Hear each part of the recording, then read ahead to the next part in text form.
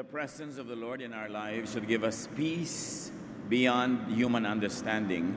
And yet it is sad that many people, those even who are in the Lord, do not enjoy the kind of peace that Jesus wants us to enjoy. People are tormented by many inner demons. Maraming gumugulo sa isip ng tao, bumabagabag sa kanyang kalooban. And one such cruel demon is guilt. Mga taong binabagabag ng konsyensya, laging nagigilty, at laging tinuturuan ng mga tao sa paligid niya na mag-guilty. These types of people cannot enjoy God's peace. So we should understand the relationship between guilt and Jesus. Between guilt and ourselves, and what is the work of Jesus in our lives. Father, we thank you that you love us, and you want to be present in our lives, and you want us to enjoy peace.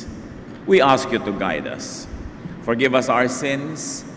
Give us a simple message that will cut through our heart and will make us understand our standing before you and before your Son, Jesus. Teach us how to deal with guilt and how to enjoy the love of your Son, Jesus. Father, be our speaker. We ask you that you speak to us, God, in simple terms, but in ways that will make us change from glory to glory. We want to hear your voice. So you speak before your people, O God. Use your servant only as your instrument.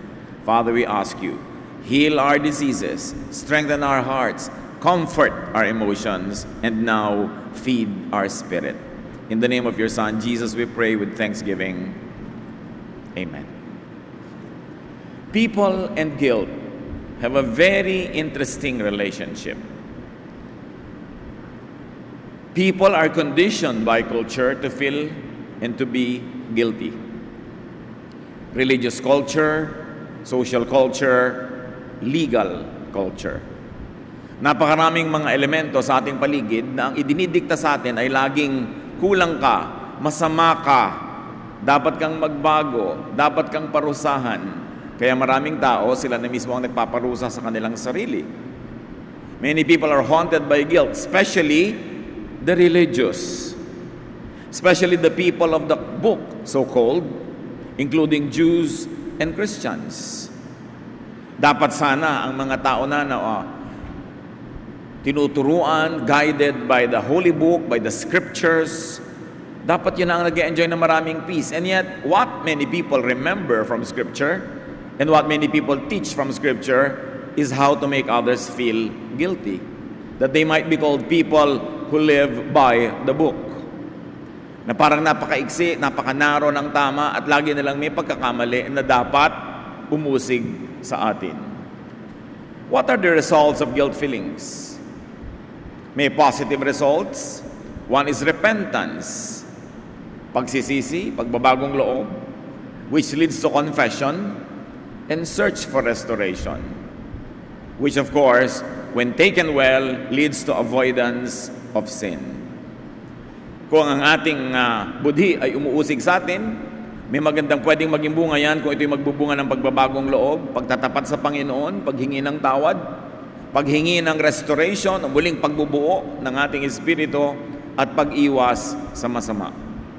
Magandang bunga din yan is understanding and compassion for others who feel guilty. Yung nakakaranas ng sleepless nights, halos mabaliw ka because you blame yourself for something that you think you have done wrong. Yung nakakaranas ng ganitong hirap ng loob, ang dapat maging bunga ay maging maawain sa kapwa, maging mabait at mabuti, lalo sa mga nakakaranas din ng ganon. Pero may negative results din ang guilt feelings. And one is isolation. Pagka ang isang tao ay laging inuusig ng budhi o inuusig ng iba, ang madalas niyang gawin ay lumalayo na lang doon sa mga nanguusig. Kaya church people who think that they are living in a lifestyle that is less than admirable or acceptable to others, they tend not to go to church anymore.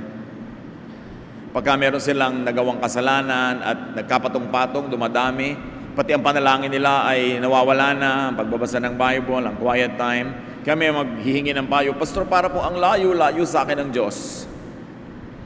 And I always say, hindi lumalayo sa atin ang Diyos, maaaring tayo o yung loob natin ang lumalayo sa Diyos.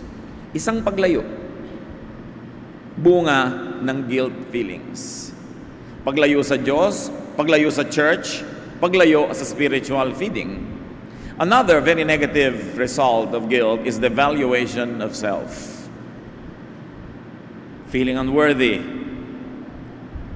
Pagbaba ng pagtingin sa sarili. Pag isang tao ay lagi mo na lamang na inuusig, lagi mong sinasabihang kulang siya, mali siya, masama siya, marumi siya, nagsisimulang bumaba ang pagtingin niya sa sarili. Nagsisimula rin bumaba ang standards niya. So gumagawa na siya ng mga bagay na kung mataas lang ang pagtingin niya sa kanyang sarili, hindi niya gagawin. Worse, it could lead to self-rejection. Yung hindi mo na matanggap ang iyong sarili. Kinakamuhian mo ang iyong sarili. Kaya marami ang pinagwawakasan pa nga, kuminsan, suicide.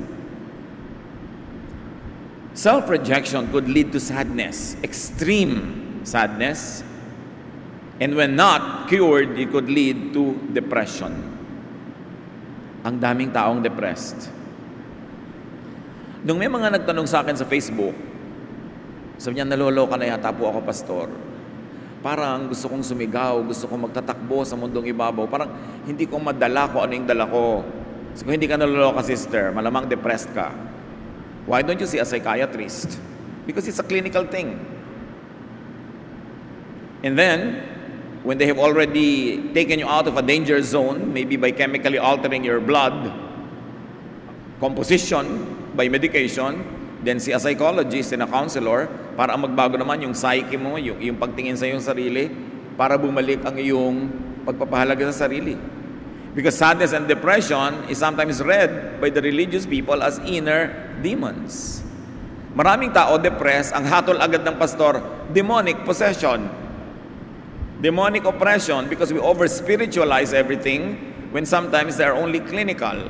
While there may be real and true demonic possessions, many of the things we see, even in the New Testament, could be analyzed by psychiatrists and by medical practitioners and by behavior science people as pure psychological or psychiatric issues.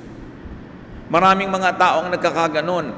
And sadly, mas maraming depressed sa mga relihiyosong tao kesa sa hindi religious. Because it is religion that always teaches you to be guilty without the proper balance of restoration to become whole again. Because of the culture of guilt, numberless people in Israel then and among the religious today are depressed. Si Samuel, nung panahon niya ay mayroong hari, si Saul, who suffered severe depression. 1 Samuel 16:14-23. The Spirit of the Lord had left Saul, and an evil spirit from the Lord was terrifying him. It is an evil spirit from God that's frightening you, Saul's official told him. Your Majesty, let us go and look for someone who is good at playing the harp. He can play for you whenever the evil spirit from God bothers you and you feel better. You will feel better. So they got David to play for Saul. Whenever the evil spirit from God bothered Saul, David would play his harp. Saul would relax and feel better, and the evil spirit, would go away. Siyempre naman, yung mga ancient people did not have a fully developed understanding of psychiatry, of psychology, of mental health. So they called all of this kind of emotional and mental illnesses as demonic presence. Symbolically, they can be called demonic presence. But actually, they are depression episodes. Well, of course, we do not discount, let me repeat, that there could be real demonic presence and oppression. But depression and therapy over-spiritualized becomes a theological problem. Kaya sabi, na-cast out na po namin yung demon sa tatay ko, ba't ganun pa rin siya? Na-cast out na namin yung demon sa bahay namin, sa tasa, na-cast out na namin yung demon sa pitchel, bakit ganun pa rin ang buhay namin? Nag-aaway pa rin tatay at nanay ko. Kasi ino-over-spiritualize what is otherwise a psychological or a spiritual issue. In Jesus' time, very interestingly, brothers and sisters, people were burdened with so much religious regulations, so much control and domination, and therefore so much guilt. Kaya iniisip ng iba, nung panahon ni Jesus, ang daming possessed. Pero kasi naman may 10 commandments ka na, may 613 other commandments pa called misvots. Meron pang dietary laws, merong ceremonial laws, ang daming mga bawal, do's and don'ts. Araw-araw, imposibleng masunod mo lahat. Kaya araw-araw ang mga tao depressed because they feel guilty. At pagka hindi yun nalutas, hindi nabigyan ng balanse, people get into very deep depression that sometimes could lead to schizophrenia or a double personality. Pag may schizophrenia ka, pwede ka magsalita ng iba-iba boses. Kaya napagkakamalan ng iba, ay, may masamang espiritong nakatira sa katawan niya. Kaya may masamang espiritu, umalis ka sa kanyang katawan, schizophrenia pala. Kailangan ng tamang counseling, clinical treatment. Hirap na hirap ang tao nun. Dahil sa dami ng mga batas na ibinibigay ng relihiyon. At nung ang Kristyanismo ay dinala sa mga Gentiles, the non-Jewish people who did not have the Jewish laws, gusto ng mga conservative Jews who have become Christians, yung convert nila na hindi naman Jew, na magiging Christian, maging Jew muna, tapos maging Christian. In other words, pasunurin din sa lahat ng mga regulasyon, sa lahat ng mga batas. Pinagtalunan niya ng mga leaders. At sabi ni Gamaliel sa Acts 15:10, isa sa mga pinakamatatalino sa kanila, "Why are you trying to make God angry by placing a heavy burden on these followers? This burden was too heavy for us or our ancestors." Bakit niyo ginagalit ang Diyos? Bakit niyo pinipilit ipasa pa sa mga bagong Kristiyano ang mga batas at kaugalian ng ating lahi na tayo man o ang ating mga ninuno ay di naman nakasunod? At dahil hindi natin masunod-sunod, walang nangyari sa atin kundi laging mag-guilty, laging kulang, laging hirap ang loob. Kaya si Jesus, galit siya sa mga religious leaders ng panahon niya na walang ginawa kundi usigin ng mga tao, laging husgahan, litisin. Pero syempre, many religious leaders would like the people to be guilty because guilty people give big donations. Mas madaling i-manipulate ang mga tao pag guilty. Pagka sila'y naniniwala, makasalanan ako, kulang ako sa kabanalan, masama ako, napakadali nilang utuin. At hindi mahirap gamitin ng relihiyon para pang-uto sa mga tao para mo sila mahututan. Para makuha mo yung kanilang mga blessing, mga pera nila, pagiltihin mo. Parang laging kailangan ipag-pray mo sila para hindi sila dadatan ng blessing kung sila mismo ang nag-pray para maging important yung religious leader. Kailangan laging may props.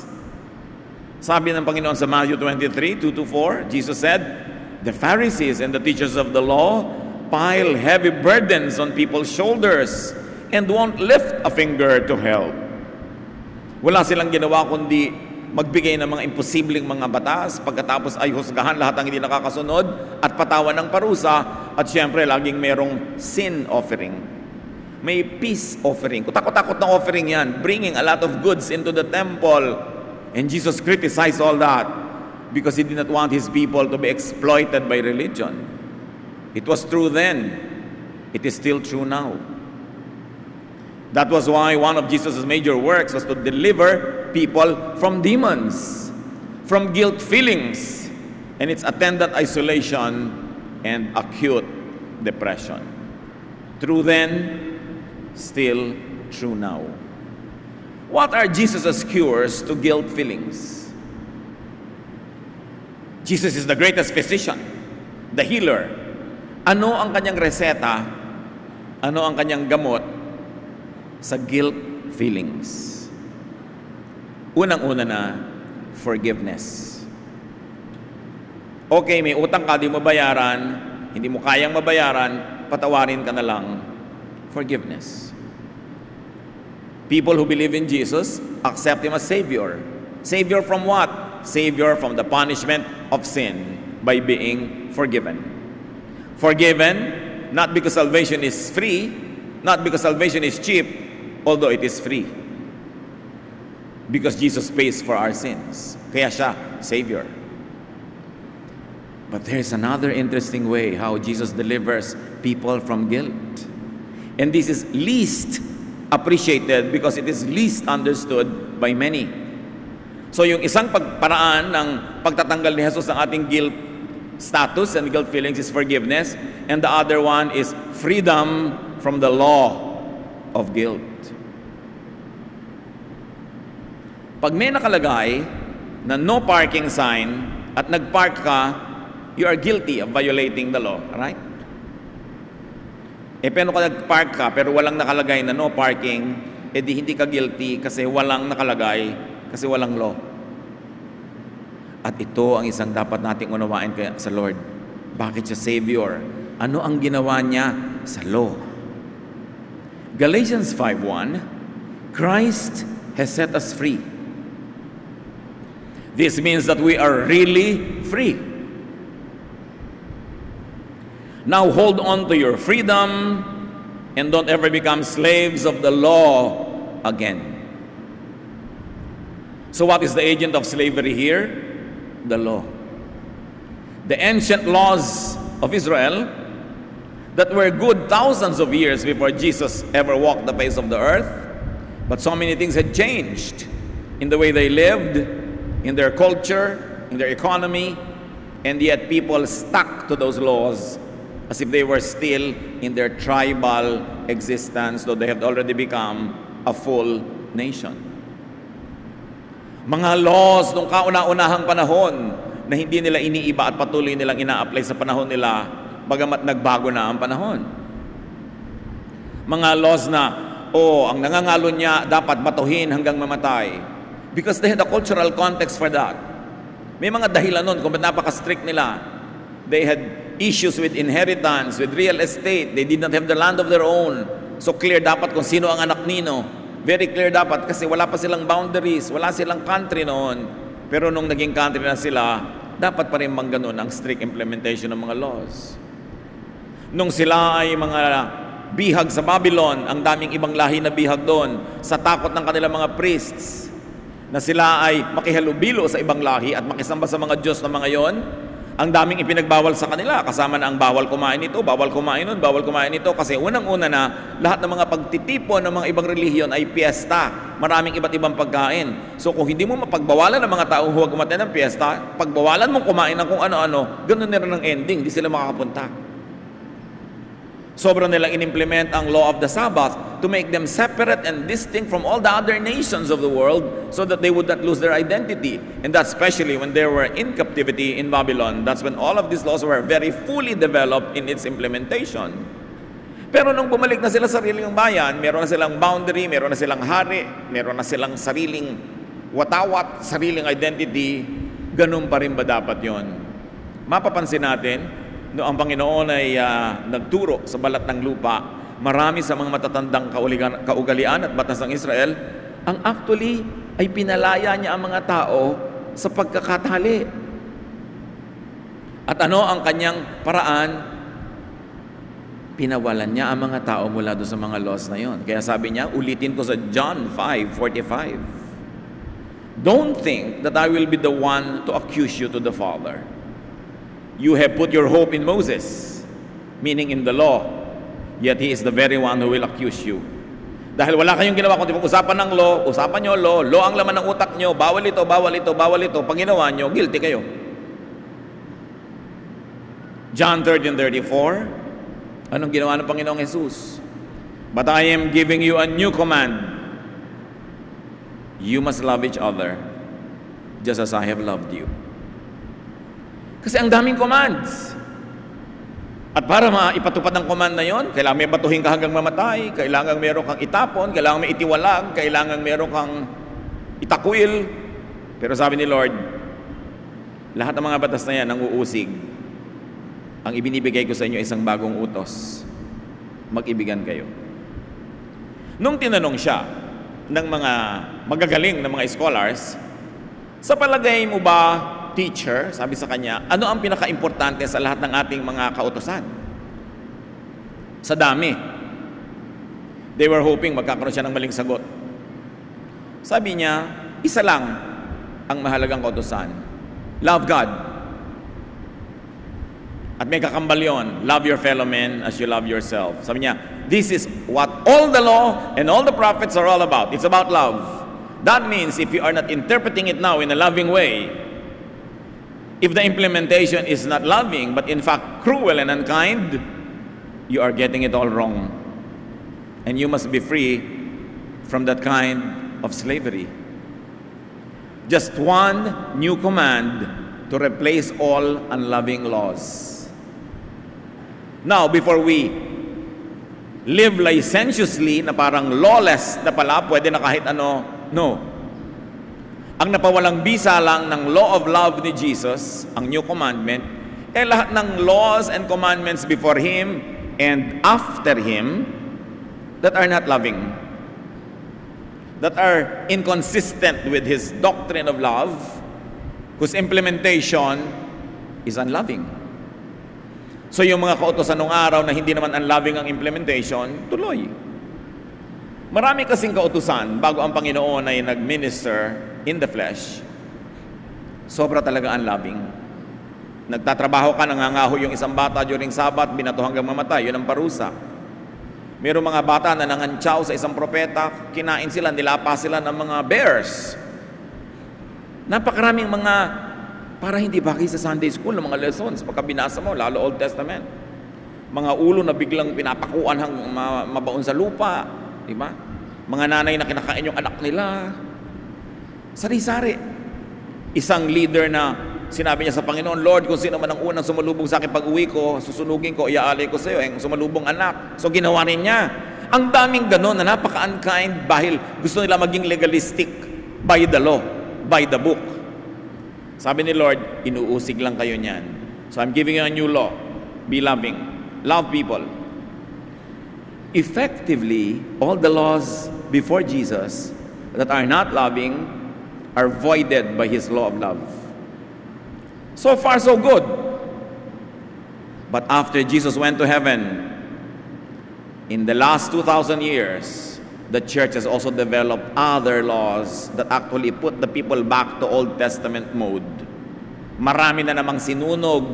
Kaya pag pinag-aaralan ninyo ang history ng church, ng Christian church, ang dami mga gera, milyon-milyong mga tao, minamasaker sa ngalan ng Diyos, nagigera, mga kalupitan, pag-aagaw ng lupa, agaw-agaw ng mga bayan-bayan sa ngalan ng Diyos.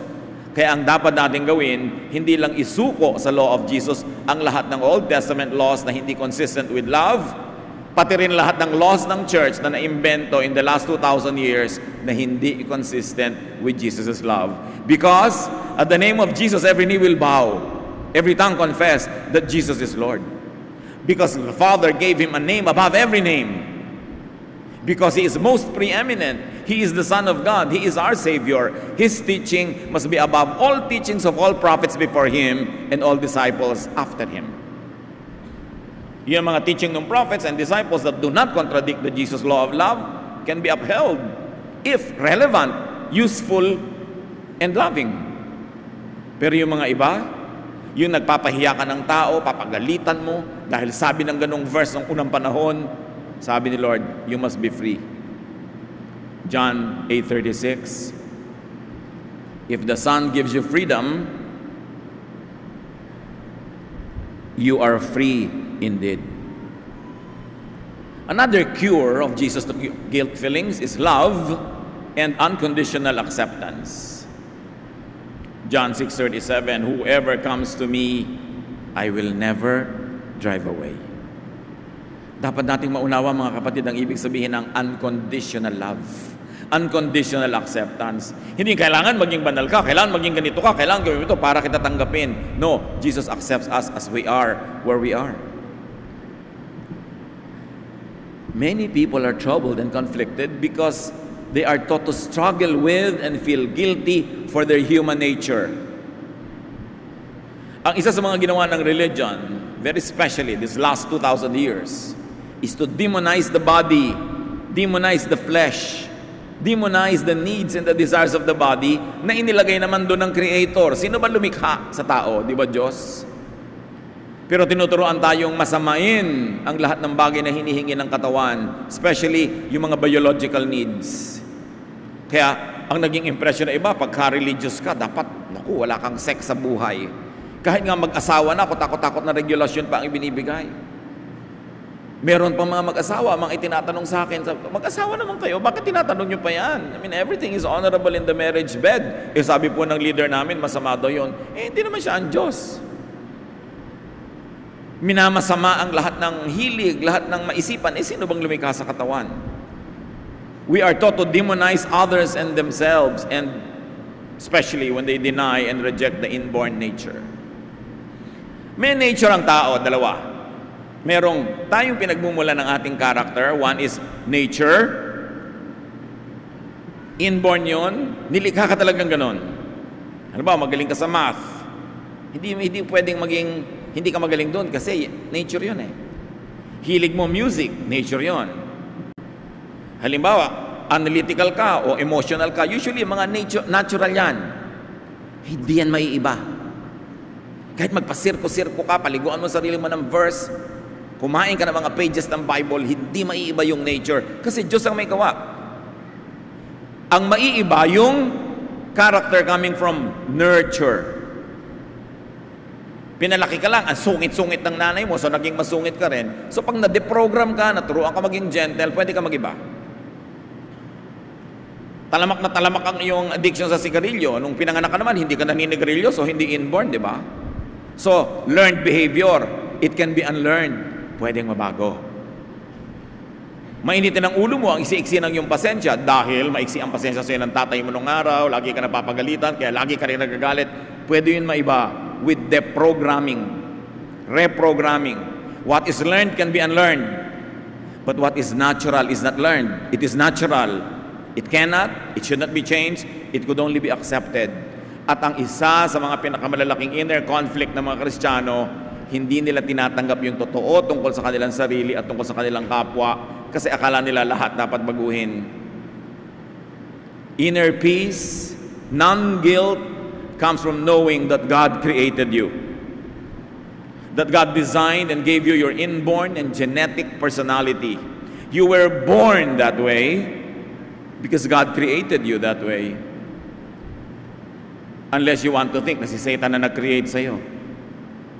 Satan does not create. He only kills, steals, and destroys. It is God who creates. The earth is the Lord's and everything in it. Psalm 139, 13 to 16. For you, God, created my inmost being. You knit me together in my mother's womb.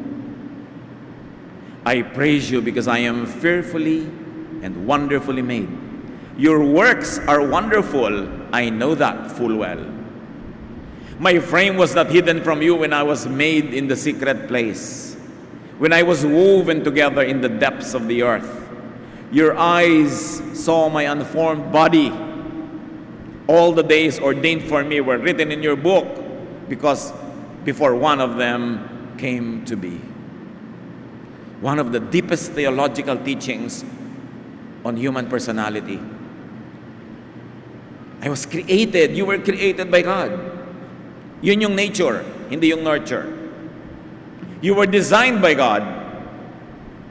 Sabi, hindi pa man ako nabubuo, alam mo na ang nangyayari, ikaw ang bumuo sa akin. Sa dilim ng sinapupunan ng aking ina, ikaw ang tumahi, ikaw ang nagweave, ikaw ang bumuo sa akin.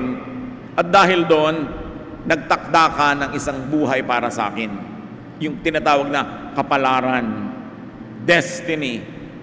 Now, destiny is not sa April 12 pala, mananalo ako sa ganong game. Destiny is not, sino po bang mapapangasawa ko? Si ganon. Hindi yun ang destiny. Yung mga detail na yon, human will and human freedom have a contribution. What is destiny? Dilikha ka ni Lord na magaling sa music. Unless labanan mo yon, o unless may lumaban doon, your destiny is to be a musician. Maybe a singer, a composer, an instrumentalist. Nilikha ka ng magaling sa math. Ang destiny mo, magiging engineer ka siguro, or mathematician, o astronaut, kung ano man.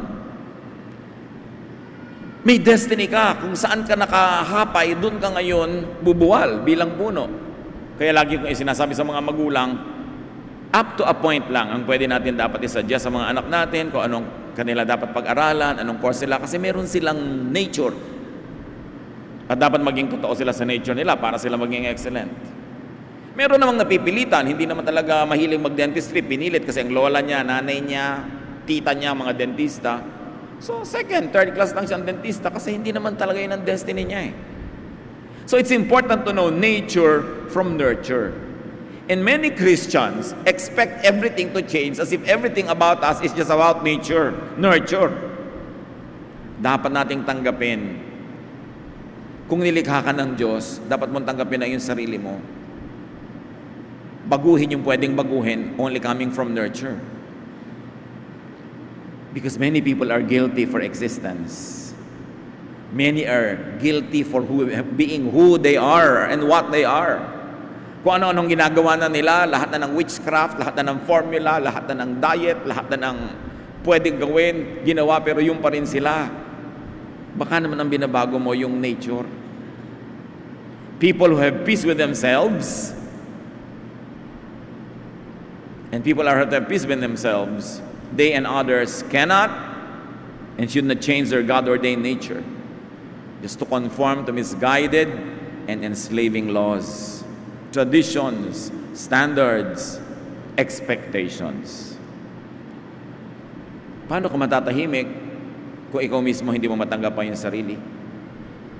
Mga mag-asawa, natanggap niyo na ba yung nature ng asawa niyo? May mga susulat pa sa akin sa Facebook, Pastor, ang husband ko po ang tamad-tamad. Nung binata ba yan, tamad na? Opo. Yun pala eh. Binata pa, may choice ka pa, tamad na eh. Sa palagay mo, mababago siya ng pag-ibig. Ang bagal po kahit sunog, ang bagal lumakad. Baka nature niya yun.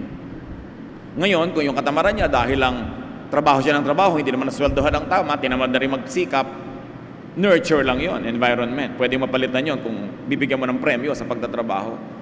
Pero may mga nature nila yung hindi talaga expressive. Ang husband ko po hindi expressive. Valentine's Day hindi naaalala, birthday ko hindi naaalala. Well, of course, hindi naman yan excuse dapat. Pero may tao talagang mas thoughtful than others. Nature. Dapat matanggap. Mga reklamo ng mga husband sa mga wives nila, masyadong OC. Lahat na lang. Sobrang busisi. Sobrang magbunganga. Tapos na yung kwento. Next month, uungkatin na naman. Ganun talaga siguro. Nature niya magbunganga. Bungangera na ba yan? Nung girlfriend mo pa lang.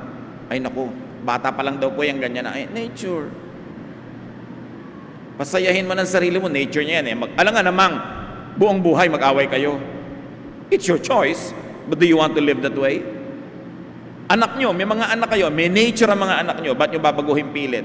Yung nurture, yung pagpapalaki, yung influence, pwede nyong magkaroon kayo ng input doon. Pero yung likas niya, nilikas siya ng Diyos na ganon, yung iba nagtatakwil pa ng anak dahil hindi nila gusto yung nature ng anak nila. Nasisira ang pamilya because of a wrong understanding of nature and nurture. Sabi sa Jeremiah 13:23, can an Ethiopian change his skin? Or a leopard its spots? Of course, the obvious answer is no. Napapalitan ba ng Ethiopian, ng African, yung kanyang black skin? Sabi niya ba, papaya soap po, Pastor. Well, ewan ko talaga mapapalitan ng buong buo yan. Pag nanganak uli siya, maitim uli anak nun siyempre, dahil yun ang nature eh. Pwede bang tanggalin yung mga batik-batik ng leopard? Hindi. Ang ibig lang sabihin, may mga bagay talagang likas. Para ka matahimik, tanggapin mo. And then, palitan mo lang yung mga pwedeng palitan. Si Jesus, kaya marami siyang minahal kasi tinanggap niya yung nature ng mga tao. Si Pedro, lagi nagkakamali. Laging mapusok. Nirestore pa rin niya. Yung mga disciples niya, lagi nag-aaway. Siya, nag-aaway na naman kayo. inaintindihan niya yung nature ng mga tao. And you know what, brother and sister? God remembers that we are dust. Hindi nalilimot ng Diyos na tayo gawa sa lupa. Sino bang gumawa sa atin? Di ba siya? So alam niya, He does not expect perfection. He expects us to love Him, to love others, to do our best. But our best plus His grace, His love, makes us perfect. Not ours alone, not our achievement. So don't expect perfection from others also. At si Lord, masyadong malapit ang loob niya doon sa mga itinatakwil ng lipunan, doon sa mga laging pinagsasabihang masama ka, mali ka. Luke 7:34, the Son of Man came eating and drinking, and you say He is a glutton and a drunkard, a friend of tax collectors and sinners. Jesus was a friend of sinners. Not a critic, not a judge, a friend. Ano mangyayari kung ganoon din ang gawin natin sa ating mga sarili? Pag tinatanggap mo ang mga iba, patient ka sa kanilang bago na maaaring maging mabagal, maaaring hindi magbago in a very big way, this side of eternity, pero minamahal mo pa rin ang tao, you will relax, people will relax, and there will be a lot of peace around us. Importante na marunong tayong tumanggap ng kapwa. John 8:3-11. The teachers of the law and the Pharisees brought in a woman caught in adultery. Jesus straightened up and asked her, "Woman, where are they? Has no one condemned you?" "No one, sir," she said. "Then neither do I condemn you," Jesus declared. Ito yung babaeng gustong batuhin ng barangay dahil nahuli sa akto ng sexual relations with a man, not her husband. According to the law of Moses, dapat siyang batuhin hanggang mamatay. Pinabato ba ni Lord? Hindi. Itong sinasabi natin, because the implementation of that law is unloving and unkind. Hindi naman natin gina-justify yung prostitution, but especially in first century Palestine, when people were in abject poverty, 99% of the people were poor, and among the poor, marginalized pang women, especially if they were widows, or sila ay orphans. These women had nothing to sell except their body to survive. And the Lord did not judge this woman, but said, "I don't judge you. Live your life of sin. Get a life." What are the results of Jesus' cure? Relief, rest, comfort, pahinga, ginhawa. Sayang ang religion kung hindi ka naman rested, relieved, and comfortable. Stressed ka pa nga sa takot mo laging mabisto ni brother, ni sister, ni elder, ni ganon. Sayang naman. Kasi ang binibigay ng Panginoon, kapahingahan. Matthew 11:28-30. Come to me, all of you are weary and burdened. Burdened and weary with what? With religious regulations. With judgment. Come to me, all of you who are weary and burdened, and I will give you rest. I will not judge you. Take my yoke upon you and learn from me. Not from these religious leaders who always condemn you. For I am gentle and humble in heart, and you will find rest for your souls. For my yoke is easy, and my burden is light. Dapat nung nakilala mo ang Panginoon at nag-involve ka sa church, nag-Bible study ka, gumaan ang pakiramdam mo, hindi bumigat. Tumahimik ang buhay mo, hindi gumulo. Hindi yung lagi kang subjected sa criticism, lagi kang pinapansin, lagi kang sinusukat. It's very important because the burden of Jesus is light. So take Jesus' light. Kasi light ang burden niya. The yoke is easy. And make other people's lives light also. Hindi yung lagi kang nakabantay, para kang pulis. Wala kang ginawa kundi mangusig. Hindi yun ang gawain ng Panginoon. Mark 5:15, the man who had once been full of demons was sitting there with his clothes on and in his right mind. Ito yung dating possessed by many evil spirits, pinagaling ng Panginoon, ngayon tumino ang isip at dating nakahubad, nagdamit na, umayos, pumayapa ang pakiramdam. And one of the results of Jesus' cure is self-acceptance, self-affirmation. Sabi ng babae sa well, come and see the man who told me everything I did. Dati ayaw niyang pag-usapan, ngayon pwede na kasi natanggap na niya kung ano ang totoo at natanggap na rin niya ang pagpapatawad at pagmamahal ni Jesus. When Jesus accepts people, people accept themselves and others. So there is a restored self-image.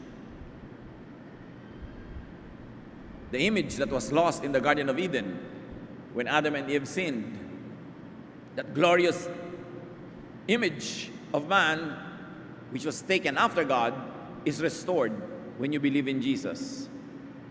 When all your sins are forgiven and forgotten. Sabi sa Bible, as far as the east is from the west, God takes away our sins from us. So anong bunga nun? Acceptance, affirmation, and restoration even of other people. Yung mga Kristiyano hindi mabait at mabuti sa kapwa, siguro hindi pa talaga nararamdaman yung bait at buti ng Diyos. Yung mga Kristiyano ang lulupit sa kapwa, siguro ang nakatanim sa utak nila yung kalupitan ng mga elder, ng mga leader, ng mga teacher. Kaya malupit din sila. Pero kung kabaitan ni Jesus, ang ating kinakain araw-araw, di natural, yun din ating ipapawis, yun ang ating ibubunga, kabaitan. Kaya sabi ni Lord doon sa lalaking pinalayasan niya ng maraming masasamang espiritu, Mark 5:19, go home to your family and tell them how much the Lord has done for you and how good He has been to you. Ano ang sasabihin, ipamamalitan ng lalaking ito sa kanyang pamilya kung gaano kabuti sa kanya ang Diyos? Hindi katulad ng ginagawa ng marami ngayon, pag pumunta sa bahay ng may bahay, uy, mali ang ginagawa mo, yung religious practice mo, wrong, that is sinful, that is evil.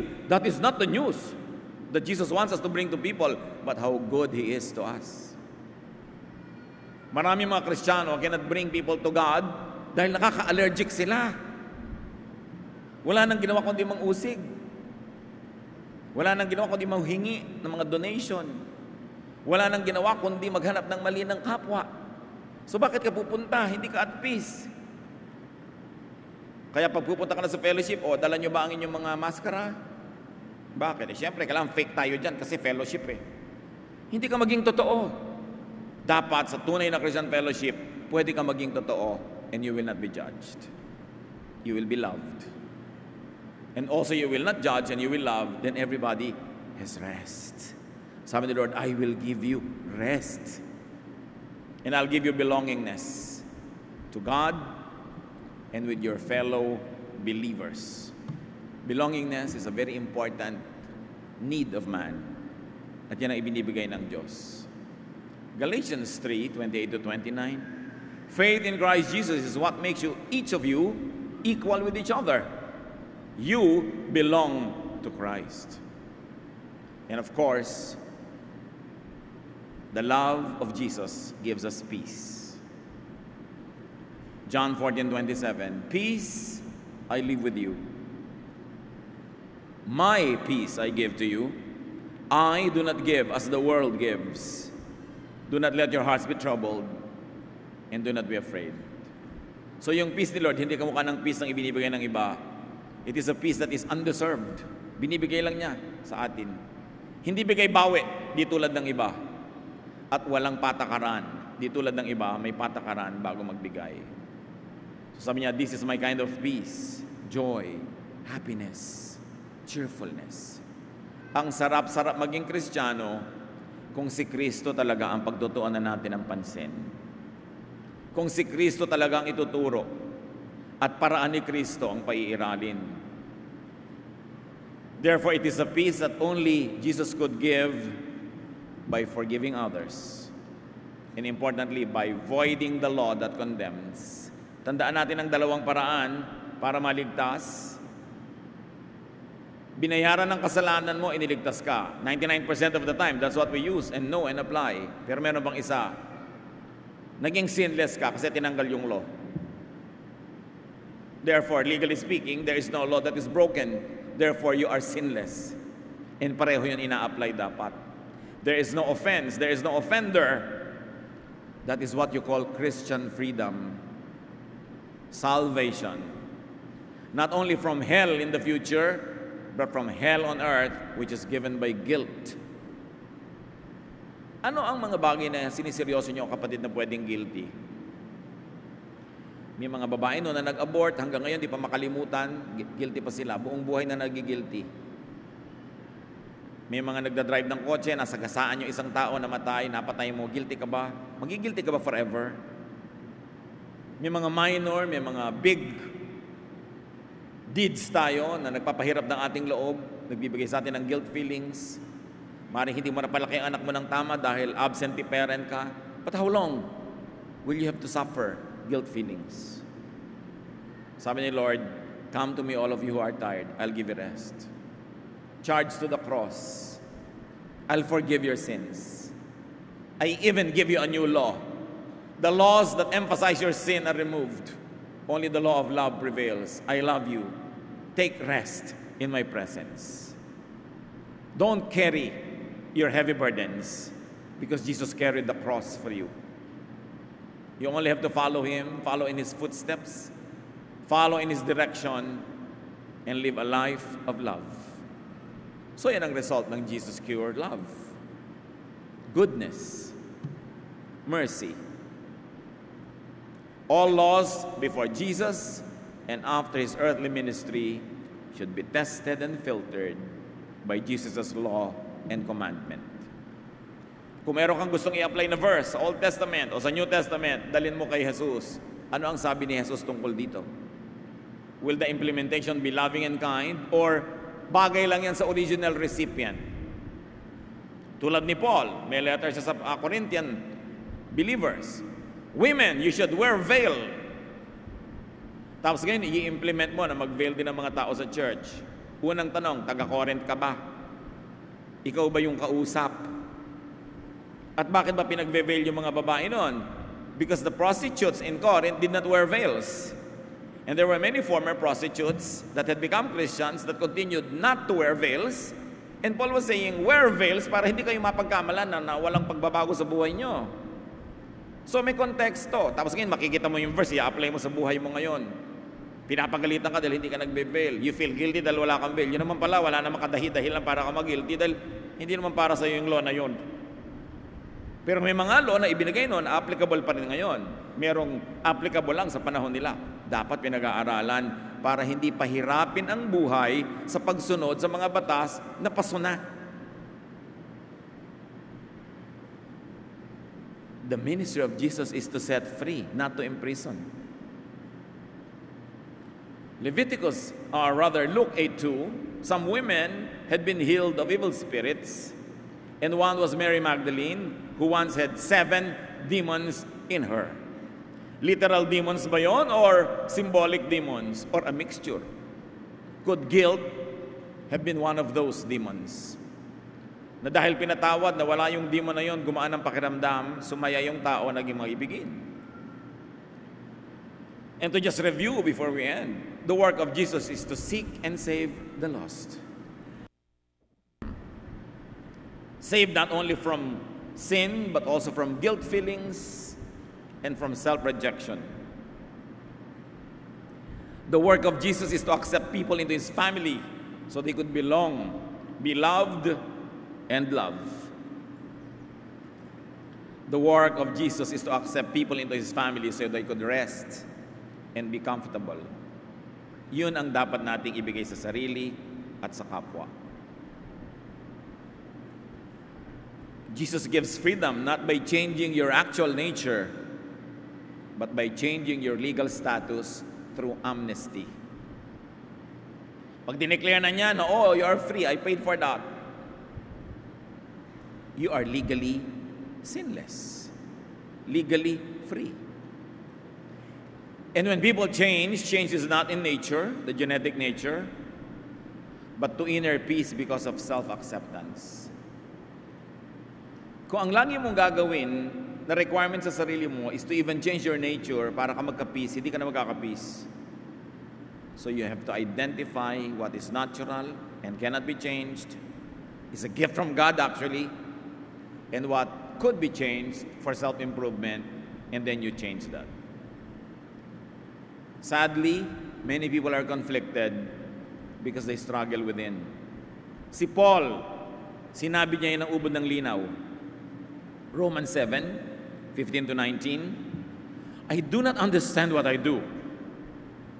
For what I want to do, I do not do. But what I hate, I do. I have the desire to do what is good, but I cannot carry it out. For what I do is not the good I want to do. No. The evil I do not want to do, this I keep on doing. Si Paul pa yon. Sabi niya, gusto kong bumait, pero di ko magawa. Sabi niya, napapansin ko, pag may gusto kong gawin na tama, yung mali ang nagagawa ko. Laging ganon, yung mali ang nagagawa ko. May inner conflict siya. Pero dapat niyang tanungin muna kasi yung bang inaakala mong mali mong ginagawa na hindi mo maitama-tama mali nga ba sa tingin ng Diyos? O mali lang sa tingin mo, mali sa tingin ng simbahan, mali sa tingin ng culture, mali sa tingin ng lipunan, pero mali nga ba? Kasi kung yan ay mali na pwedeng itama, sa kasisikap mo, dapat tinulungan ka ng Diyos na itama yan. But Jesus voided all the laws that condemn and gave one new law, the law of grace. Many people are conflicted because they demonize others and themselves. Especially when they reject the inborn nature. Baka naman inborn nature ni Paul yung pinipilit niyang baguhin because he was conditioned by culture and religion to think it to be wrong. Kaya tanong niya sa Romans 7:24, what a wretched man I am. Who will rescue me from this body of death? Tulad din ang tanong ng marami sa akin sa personal at sa Facebook. Pastor, bakit 7 taon na po akong born again? Hindi pa rin nagbabago yung ganito ko. Bakit? Na-memorya ko na po ang buong New Testament, ganito pa rin ako. Nagsaserve naman ako sa Lord. Bakit po ganito pa rin ako? Yan ang tanong ni Paul. At ang tanong niya, sino magliligtas sa akin sa ganito? Jesus is the answer. What you cannot change because of your human limitation, Jesus changes with His love. At hindi man mabago yung pinagpipilitan mo talaga hindi mabago, ang nagbabago yung pananaw ng Diyos sa'yo. Yung pagtingin niya sa'yo. Yung pagmamahal niya sa'yo ang nagpapaganda sa'yo kahit meron kang hindi kagandahan. Yung pag-ibig niya ang nagpapalinis sa'yo kahit paminsan-minsan ay hindi mo makayang maging malinis na totoo. Kailan natin may internalize ang ibig sabihin ng Jesus love? It is not earned.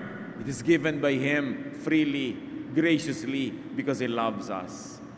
Jesus' law of love is the answer to the question of Paul. It is the question to the answer of everyone else who says, bakit ako laging kulang? Bakit ako laging mali? Anong magagawa ko? Sino makakapagligtas sa akin? The law of love of Jesus is what we need. And it is there. It is available. Hide in the shadow of Jesus' love. Change what you can. Accept what you cannot. Go on living. Be the best that you can be, but do not strive for perfection this side of eternity. You will only feel inadequate. Say amen to Jesus' love. Accept it. Live by it. And say goodbye to guilt. Panginoon naming Diyos, dagdagan mo pa ang pangunawa namin para lalo naming maintindihan ang kahulugan nito sa aming buhay, na pwede kaming kumilos para kami mag-improve, pero lahat ng hindi namin kayang gawin are charged to the cross of Jesus. Hindi namin dapat gawing excuse to live carelessly, pero pwede namin panghawakan kung talagang sa kabila ng aming mga pagsisikap, may pagkukulang pa kami. May pagkukulang aming mga kapwa sa aming tingin. Magpasakop kami sa pag-ibig ng iyong anak na si Jesus, and let His love cover our multitudes of sins.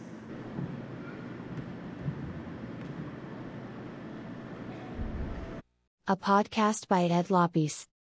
Become a supporter. Support this podcast with a small monthly donation to help sustain future episodes. Click the support button or click the link below. Thank you so much for your prayers and support in this ministry. Our desire to share hope in new ways to millions of people in many places have become possible because of your unconditional love of giving and partnering with us to this ministry. Visit Ed Lopes' official website, edlopes.com.ph.